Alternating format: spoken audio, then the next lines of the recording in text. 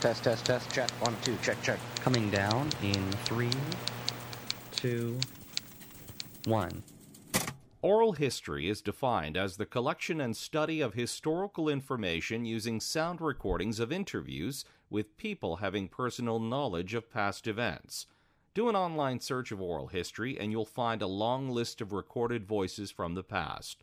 There are voices who tell stories of the immigrant experience in Canada and the United States, many voices of war veterans, Holocaust survivors, and the families of the victims of the 9/11 attacks. New York Public Library has a community oral history project on the go where they speak to people from the city neighborhood. Also on that online search, you'll find directions on how to start your own oral history project. This podcast focuses on one collection of voices from the past at the Kitchener Public Library. You'll hear how the program got started, the people who conducted the interviews, and speculate as well on the future of oral history. I volunteer at the KPL where I digitize audio cassettes from the oral history collection in the Gray Schmidt Room of History. The technology, which includes a cassette player with a USB cable, hooks up to my computer and transfers the file digitally. I have the easy job. The research and interviews were conducted a long time ago. Now what I do is sit back and listen to the stories in real time, take notes, and digitize and send the files off to the library. And there are some great stories about life at the turn of the century. Some stories date back even further, like this American Civil War era story from Gordon Cooling. He established what is now the School of Fine Art at the University of Guelph. In this piece of audio from a 1973 lecture on historical homes in Guelph, Cooling tells the story of former Guelph Mayor Adam Robertson while viewing a slide of the mayor's former home. Guelph's, I think, 14th mayor on 25 Mitchell Street. Adam Robertson was a very interesting character. He had an iron foundry in the city. He was also Guelph fire chief. He was playing with fire when he handled some of the contracts for his foundry. He traded with the American South during the American Civil War, made cannon and cannonballs here in Guelph that were smuggled across the border in the Fort Stanley area. Apparently the cannonballs camouflaged as potatoes and gunny sacks. As the story goes, the potato-looking cannonballs were intercepted by the North, and those who transported them were arrested.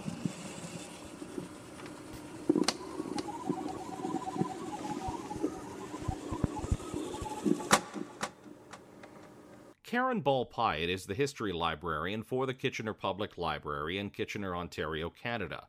She explained that particular piece of audio, the earliest in its collection, had been donated.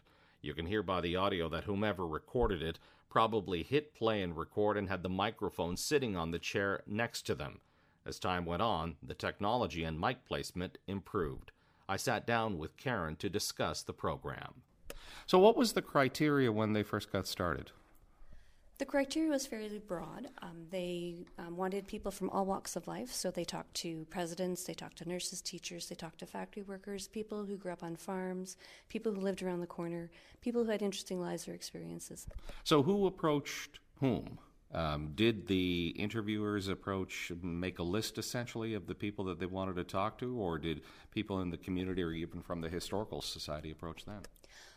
From the files that I have for the program, they would draw up lists of people and then discuss terms of who to approach and when to approach them.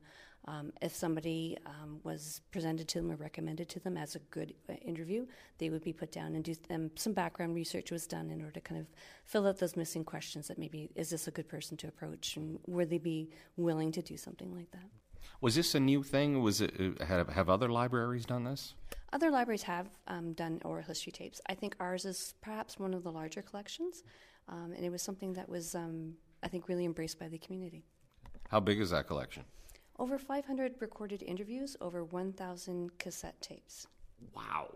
And that's real time and I'm speaking real time in the digital world of about 90 minutes. About 90 minutes for each tape, and the interviews were typically about 60 minutes long on each side, so yeah, they can be quite long. Early 80s and 1980, how long did it last?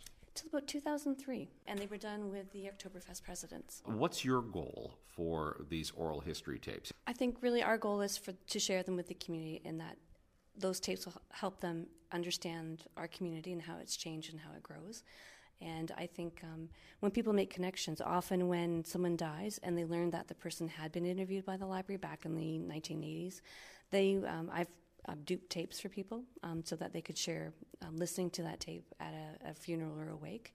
And often the feedback that you get from people is that hearing that person's voice again brought back so many memories and so many thoughts about their life growing up with them. So it's really kind of a touching thing, because voices do carry, and voices do transport people to another time and to another place.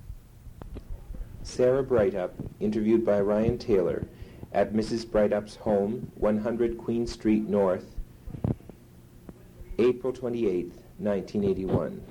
Sarah Breithaupt was the wife of Louis Orville Breithaupt. He was the youngest mayor of the city of Kitchener, would later become a member of Parliament, and then later the Lieutenant Governor of Ontario.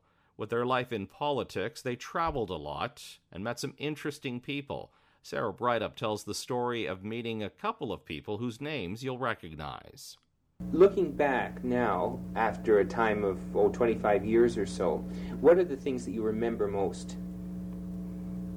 I think probably the people we met, royalty, and Helen Keller, a person I had known of all my life, and always hoped I might have the opportunity of meeting her someday. Well, we had the opportunity of having a reception for her at the suite, and she came in, just a few people, into my husband's office, or into a smaller reception room rather than the big one, because of course she couldn't go around visiting with people. Mm-hmm. And she had her tea in there with us and her secretary, Polly Thompson. And it was interesting, in the receiving line, Mr. Brady was first, and then I came, and then Polly Thompson, and then Helen Keller. And Polly Thompson would listen for the name, and she would give it to Helen Keller on her wrist. One time there was a hold-up. She apologized. She said, I gave it as Mr. somebody or other. Then she said, I heard you call him General, so she said I had to correct it. Yeah. But she and I were left alone for a few minutes, sitting on a Chesterfield. Polly Thompson went in to make arrangements about the speech she was going to make later on. And I never have felt so helpless in my life. She was right beside me. I knew she knew I was there, and yet I had absolutely no way of communicating with her. So the two of you just... We just sat. Ah. When you did talk to her through Polly Thompson... Oh, yes, through Polly. What did you talk about? Well, her life and her, that she did a lot of tripping around, and of course she had been to university, and her life was very interesting. Mm-hmm. Then we met Queen Mother a number of times, were presented to her, and the Queen Elizabeth and Prince Philip. They're very human. Yes. When you meet them. What sort of things do you talk about with them? You don't do much talking. No? And they are supposed to suggest the subjects. Right. You're not supposed. I said to the Queen Mother at the time of the coronation that where I had been sitting, I hadn't been able to see Prince Charles. Of course, at that time he was a little boy. Mm-hmm. And like all grandmothers, she brightened right up, and she said, oh, you must see Prince Charles. He is a darling. I thought, well, after all, grandmothers are grandmothers the world around. I think so, yes. And that's very interesting that, of course, they have to suggest the topics. And when you're sort of in the position of representing them, does that apply the same way, or was it much easier to talk to people? Well, yes, it's easier because we can... I never found it very difficult to talk to people. They were always glad to meet the Queen's representative and his wife. I came so close to meeting Mr. Churchill at the time of the coronation. I said to my husband, he was standing in the room just across the room. I said, I'd love to meet Mr. Churchill. And he said, well, come. He said, I've met him 2 or 3 times. I'll introduce you. So we were within 2 or 3 feet. I could almost have reached out and shaken hands with him.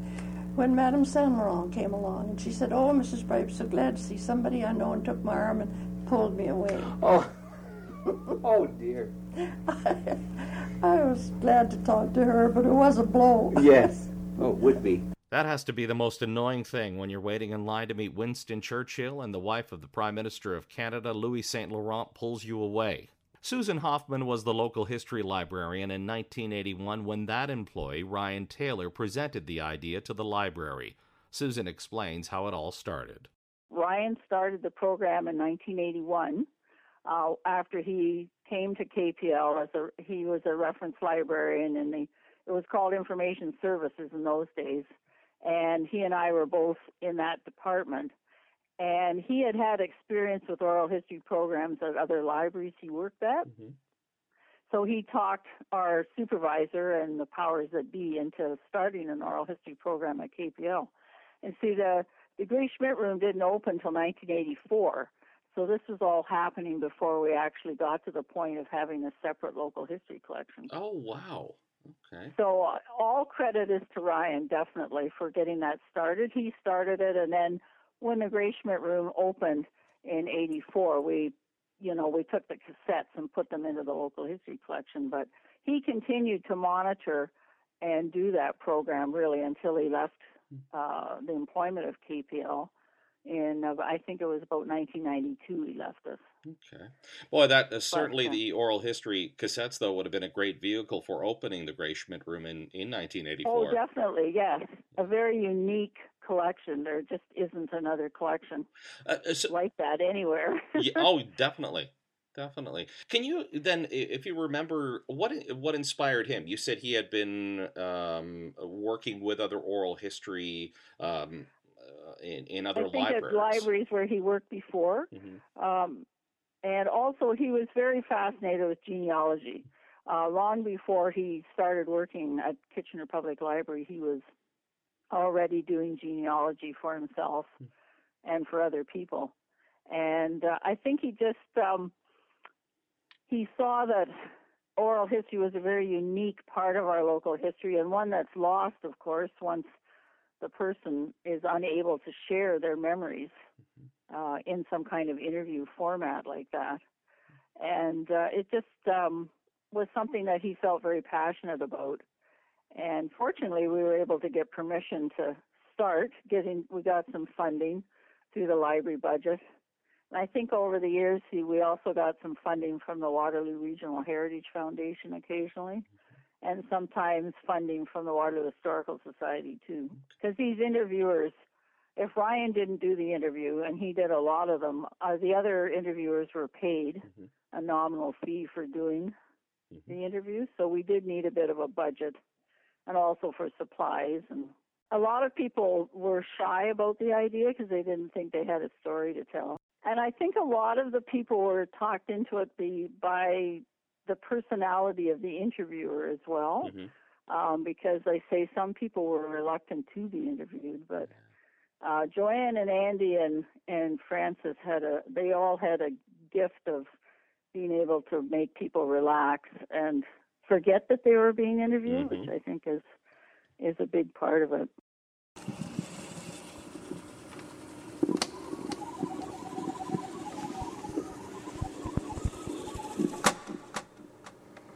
Both Ryan Taylor and another interviewer, Joanne Venton, have passed away. I was able to get in touch with Francis Hoffman and Dr. Andrew Thompson, who explained their experience working on the program. This interview with Ken and Lillian Kroll is being done by Francis Hoffman on July the 18th, 1990. The interview was taking place at Mr. and Mrs. Kroll's home at 52 Edge Hill Drive, Kitchener. Francis Hoffman spent 10 years conducting interviews for the oral history program, and she figures she conducted about 230 interviews in that time. She could start her own podcast to retell stories of those interviews. It was a pleasure to catch up with her to discuss some of the more memorable conversations. And the people I interviewed were, as you say, of all walks of life. Lots of politicians, Claudette Miller, Jack Young, and Edith McIntosh. A lot of the noted politicians of the region, and doctors, and farmers, and clergymen, and people that were involved in sports, and those who worked in industry and factories and people who ran local businesses, like people like Carl Dare of Dare Cookies, and I remember Kenneth Moore, who was a leather glove manufacturer, and he also spoke about his time as a pilot during the war, which was fascinating to me. And just so many people, nurses, and I think as well about Brother Harry Chisholm, who was in a religious order, who spoke about his time as a pastor during World War II overseas in Europe. And, you know, these interviews are just packed with wonderful, wonderful stories, some of them sad and some of them joyous. So there are some themes in interviewing that I was beginning to find. I did an interview with a couple, Ken and Lillian Kroll, Croal, and I had been sent to interview them primarily about their dedication to recycling. Mm-hmm. Because there had been an article in the newspaper about them, and some people at the library were sort of scanning the newspapers to see who in the community might make a good choice for being interviewed. So I was asked to go and interview them, and I will tell you that interview with those two is one of the most memorable interviews I did. Ken was, of course, a Canadian who had served overseas during the war. But when he spoke about his childhood, he talked about his mother, and I think this was the first time I sort of realized this was happening. Ken started to talk about his mother making soup. We took our lunch to school, and we had to fire the furnace with wood.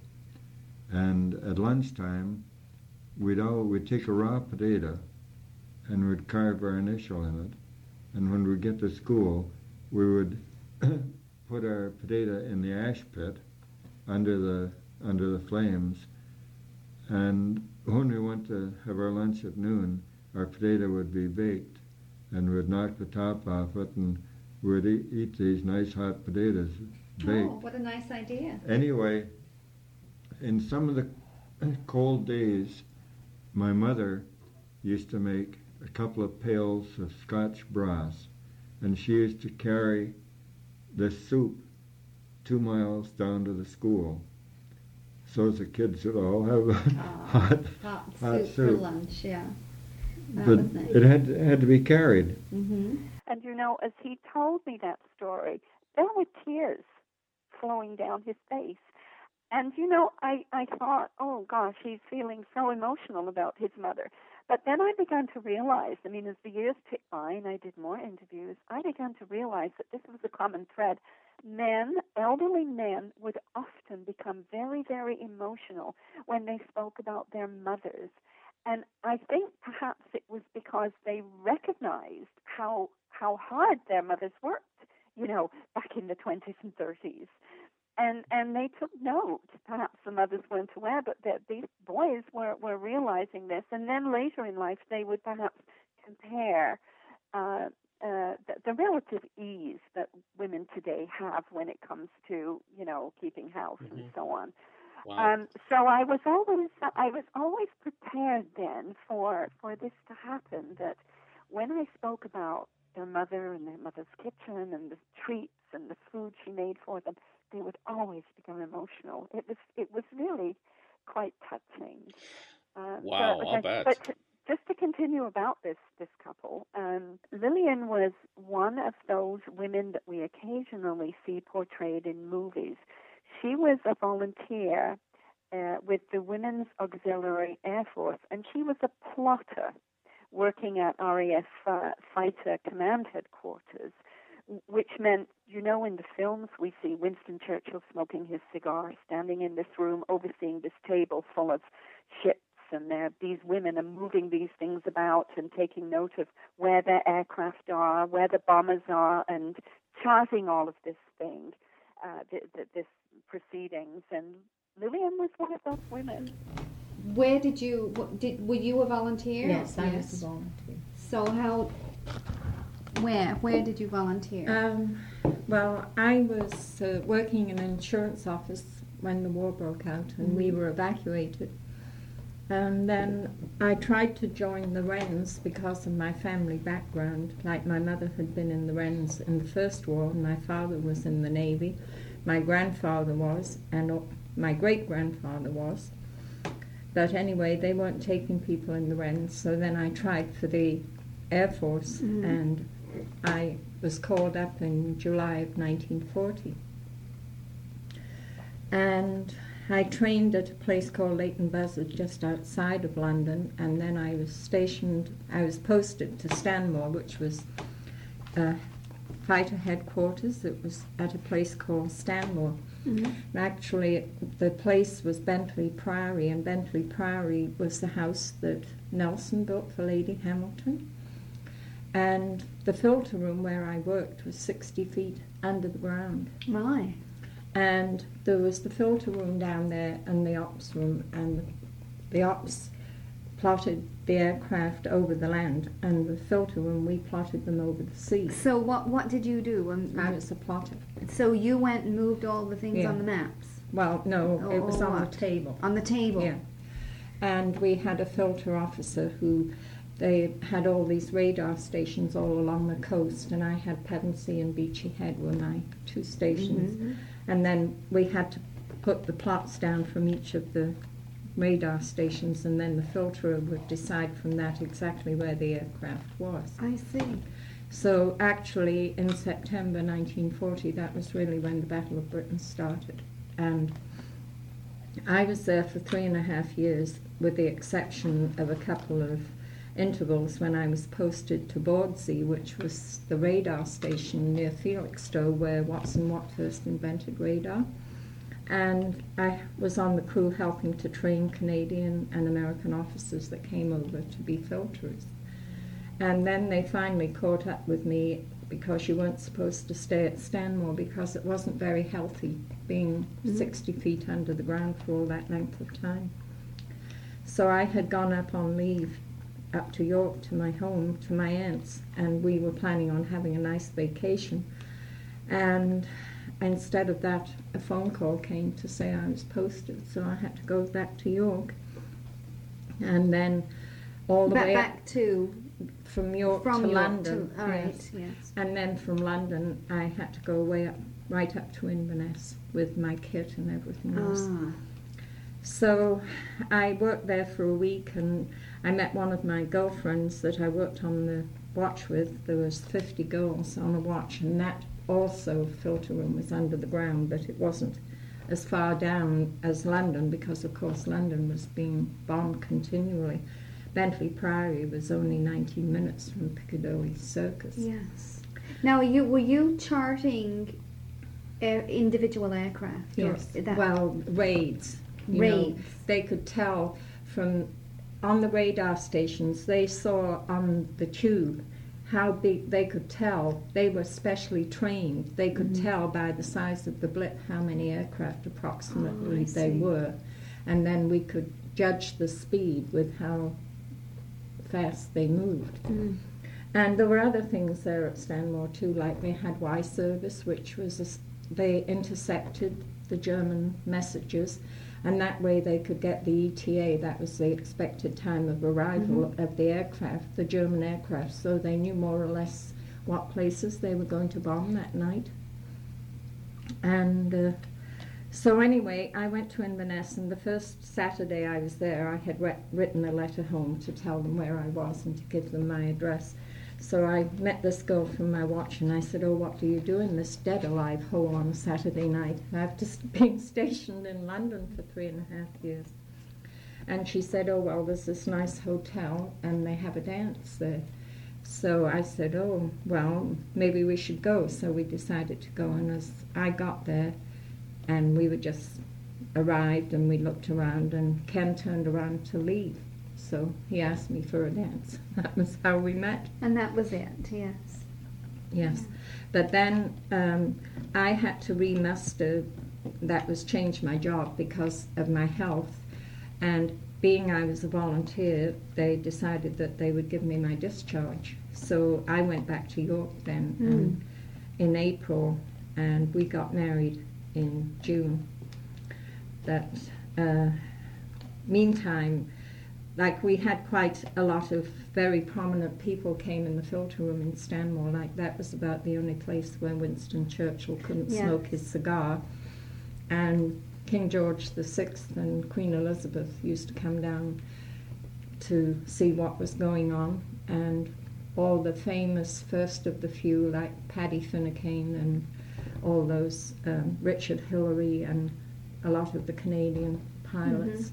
We also had King Peter of Yugoslavia and General Giro and de Gaulle, and all those people used to come down.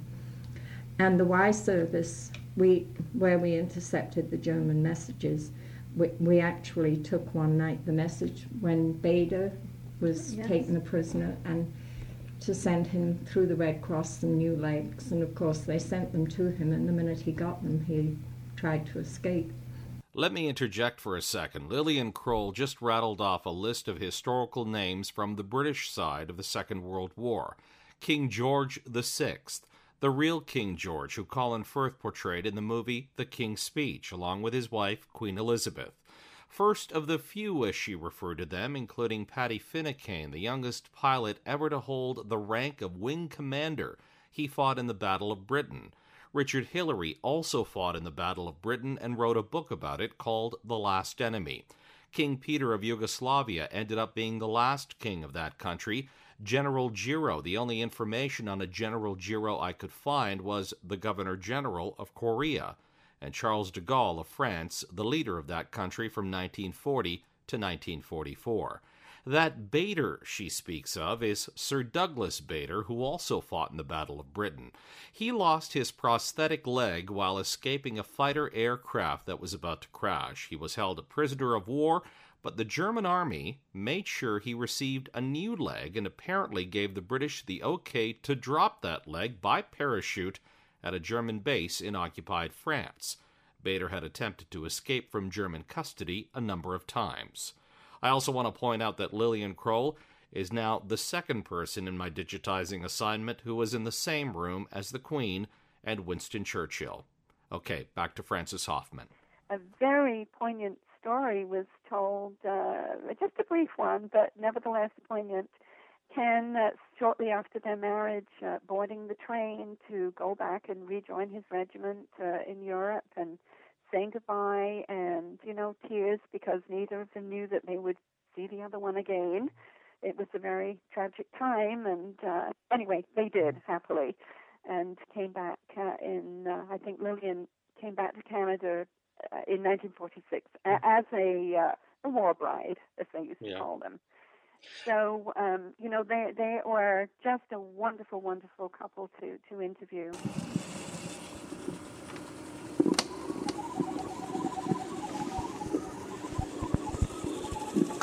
Mrs. Edna Stabler, conducted at her home in Waterloo County, Waterloo Region now, I guess,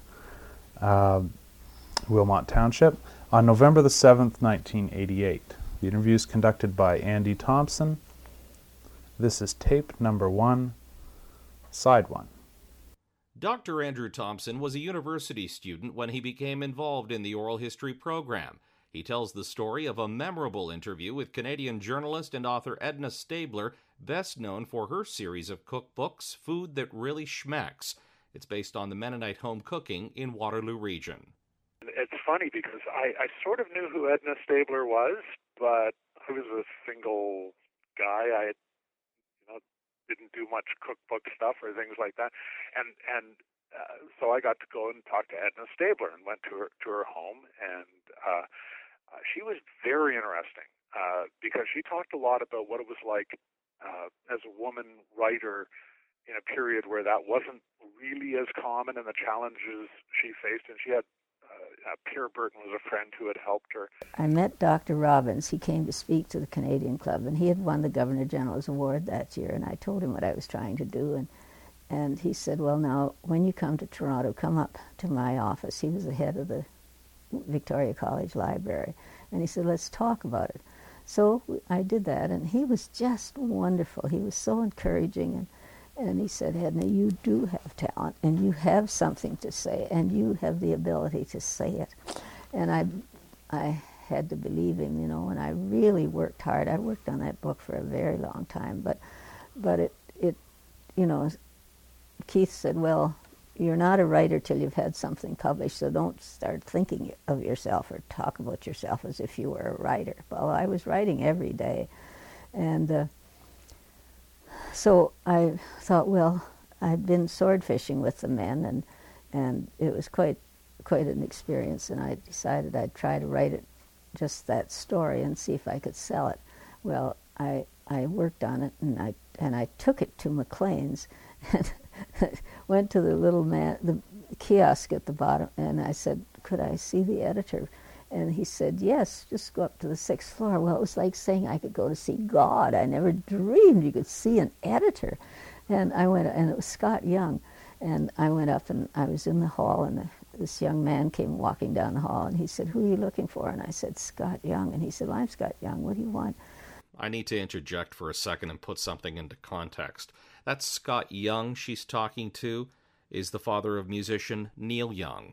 Scott Young worked at Maclean's from 1945 until 1948. Okay, back to Edna. So I told him I'd brought the story, and he said, well, why didn't you send it in? And I said, well, I thought I'd find out sooner. I thought he'd read it right on the spot, Mm-hmm. And he said, well, since when has Maclean's taken more than 2 weeks to let you know? And I said, I've never sent anything in before. And he said, well, leave it with me, and I'll, you'll soon find out. Well, in a week, he wrote to me and said that it was too long, but they wanted to publish it, and with my permission, they would have to cut it. It was 24 pages long. And the last story I did for Maclean's, which was the masthead story and had a special editorial written about it and everything else. And I remember Hal Tennant was the editor then, and he said, Edna, short of the Second Coming of Christ, we'd never publish anything longer than 13 pages. And here's my first story, 24 pages. So, I was just sick when I got the thing and they'd cut it, and the transitions were so terrible, and I thought it was awful, but what else could I do? They paid me $150, and so that was incredible. But, yes, before that, I'd sent out a couple of paragraphs to Canadian Poetry Magazine and Saturday Night, and they were published as poems, and they were just paragraphs from the book. And anyway, then Bill Mitchell came up to speak to the Canadian Club, and we had dinner with the executive, and Myrna talked to all the other ladies, and Bill and I talked to each other. And then Bill said, now, when you come to Toronto, come into the office and let's have a chat. So I went down. Keith went to Bermuda on a holiday, and I went to Toronto, and I went to Maclean's, and I appeared in the doorway, and he was talking to Myrna on the phone, and he said, as soon as he saw me, he said, hello, sweetheart. And he said, Myrna, Edna Stabler just came in. I'm bringing her home for the weekend. Well, it was quite a surprise. So then I went down to Holt Renfrew's and bought a pair of silk pajamas, and I bought a toothbrush, and then I came back and drove home with Bill, and he couldn't find the house. There were these two rows of or at least blocks of streets, and the houses were the same in both blocks, and he always went wrong, but we finally got there. And as soon as we got inside the door, he said, Myrna, get the pictures of the High River House and let her see that this isn't what we're used to. But we had a wonderful time, and he read from his book, and I read from mine, and it was just great. Well, then he took me down to Pierre Burton's office. Pierre was the new articles editor. He had just come on. And he said, now, this is the girl who wrote that piece on sword fishing that was #1 in that issue. And he said, why don't we get her to do a story for us on the Old Order, on the Mennonites? She lives up in that part of the country. And Pierre said, well, would you be interested? And I said, well, I've always thought I might write about them sometime, but I'm working on a book right now. And he said, well, how about sending us an outline, and we'd really like you to do it. So I said, oh, all right, I just sort of hesitated. When we got out of the office, Bill said, Edna, here's the top market in Canada offering you an assignment on the strength of you having done one piece, and you say, well, I'm working on my book right now. He said, you don't say that, you do it. And he said, get at it, put the book aside for the time being. And I said, well, how do you know it was that my piece was that good? And I said, did you read my sword fishing piece? And he said, no. And I said, well, how do you know it was that good? And he said, well, Scott Young said it was. He told me about you coming in, and he thought, oh, here's another little cutie from the Pen Guild. And then he read it and said, my God, she can write. And so anyway, he said, get at it. So I found a family, and I lived with them, and I wrote about them, and geez, it won the Women's Press Club Award. I mean, that was like being given an Oscar when you've only just, when I'd only written one other thing.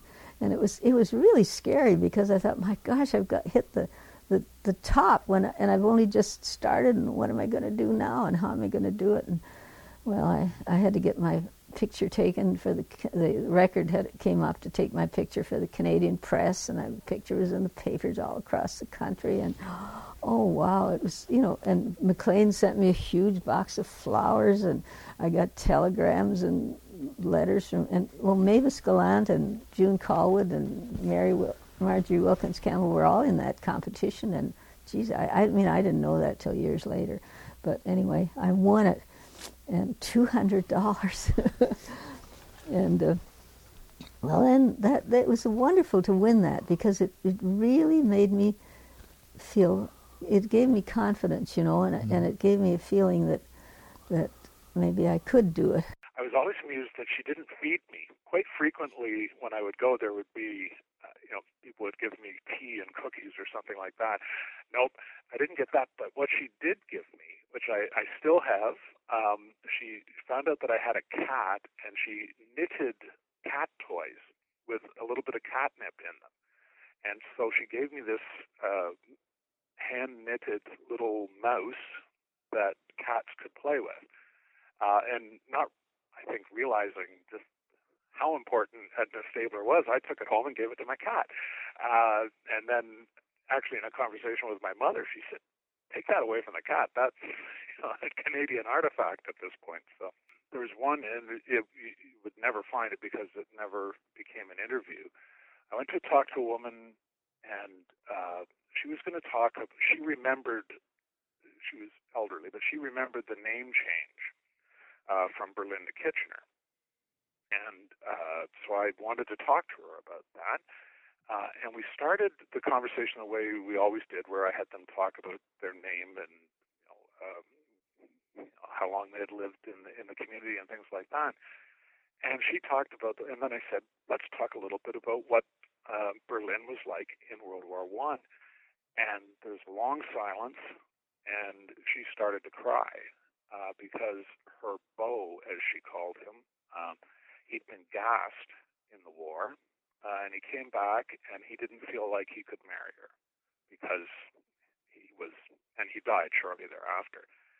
And then she told me that story, and she got up, and she sort of left the room, and she came back a little while later, and she said she couldn't do it, and which I understood. I mean, it was an intensely emotional experience, and so that one stuck with me, although there is no real record of that.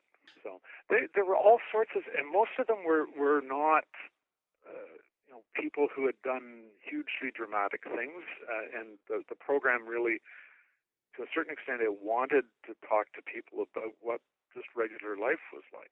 I had a guy who had fought in the Spanish Civil War, and that was very interesting. That person's name was Dr. Maurice Constant. The Canadian government was not pleased that men like Maurice were joining up to fight the war of another country.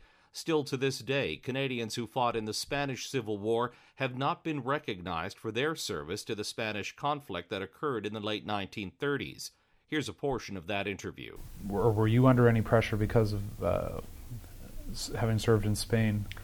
Yes, there was continually the sense of being watched, of being on a list of people who are being watched. I remember going for a job as in the advertising department of a Canadian publication, of a new Canadian publication. It was called Executive Magazine. It was to have been the Canadian equivalent of Fortune magazine in the States, you know. And I didn't get the job, but when I came in to find out what the decision was, the person that interviewed me told me that he didn't think I was fit for the job, and this is why I didn't get it. And not, he said, because a member of the RCMP had come to him to warn him that I was not to be trusted as an employee. You see, he said I threw the man out of the office, you know, and he said I want you to know he was no communist himself, you know, but he just wasn't happy with this kind of thing going on in Canada, you know. Both the collection of audio cassette interviews by Frances Hoffman and Dr. Andrew Thompson are in the process of being digitized.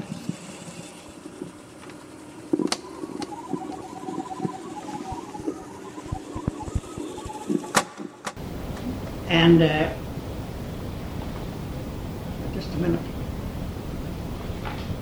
You know, I got this head of mine here so crammed with history that sometimes I just gotta do a bit of thinking. And maybe you will too when you're once heading for 86. That's Harry Kinsey from an interview where he tells the story of his ancestral home in the village of Blair. He was able to put some of those crammed thoughts of his onto an audio cassette. He had stories he had heard as a child of ancestors in the 1800s who settled in the area. Many of the people who were interviewed in the oral history program talked about the years gone by. But what about the future? Is it time to approach people now to tell new stories about the past? Where does oral history go next? Are there voices out there that haven't been tapped for a project like this? Is it time to reboot the Oral History Project? Is there value in oral history? Is anyone in the present interested in talking about their past? Do they have a story to tell, or have we heard from them already on various social media platforms? There's a lot of questions. I posed a few of them to the current and former history librarians, Karen Ball-Pyatt and Susan Hoffman. What do you need to do to get the program running again? Wow, what a great question. To get the program running again, I think we probably would need some funding because we used to actually contract out the interviewer to do the interviews on behalf of the library, and I'd like to do something like that again. And again, it's in terms of now, it's evolving technologies. It's now digital. It's no longer the tape cassette players and recorders that we're using. So to get the program again, I think we'd have to kind of plan out everything, get some kind of our ducks in order, get the technology lined up, and work with that. Why is it important that we document the voices of the past? I think there's a couple of reasons. Mainly, it's so personal. You're not dealing with like a textbook or someone, a fancy historian telling you what was happening. You're actually listening to people's real life experiences and in their own voices as well, which we didn't really think about was being too important at the time. But as the years passed, we would get relatives of the people being interviewed asking for a copy of the interview because they wanted to hear their loved one's voice again. And this was an opportunity to listen to and we would make them a copy of the cassette for them. So I think the personal aspect of it, and it's just so real. It's a real person talking about real events in their lives. And also very personal because you get to hear the voices and hear the emotion in some of the questions and answers and things like that. So, is it time Frances Hoffman and Dr. Andrew Thompson turned on the tape machine again to start interviewing? Well, wouldn't it be wonderful if that were done? I'm afraid I'm beyond doing more interviews myself, but I just think it would be marvelous. Why is an oral history project so important for a social history in the community today? Well, I think you get this sort of unfiltered view. Kind of qualify that in a second, but you get a sort of unfiltered view of a person's experiences. Now, one of the things you've got to be worried about with oral history is when you're thinking back to what you did, much in the way I'm thinking back to what I did 25 years ago or so, you pick out highlights, memories blur together. But one of the things that I have found very, very useful is the emotional connection that the voice makes, that you hear.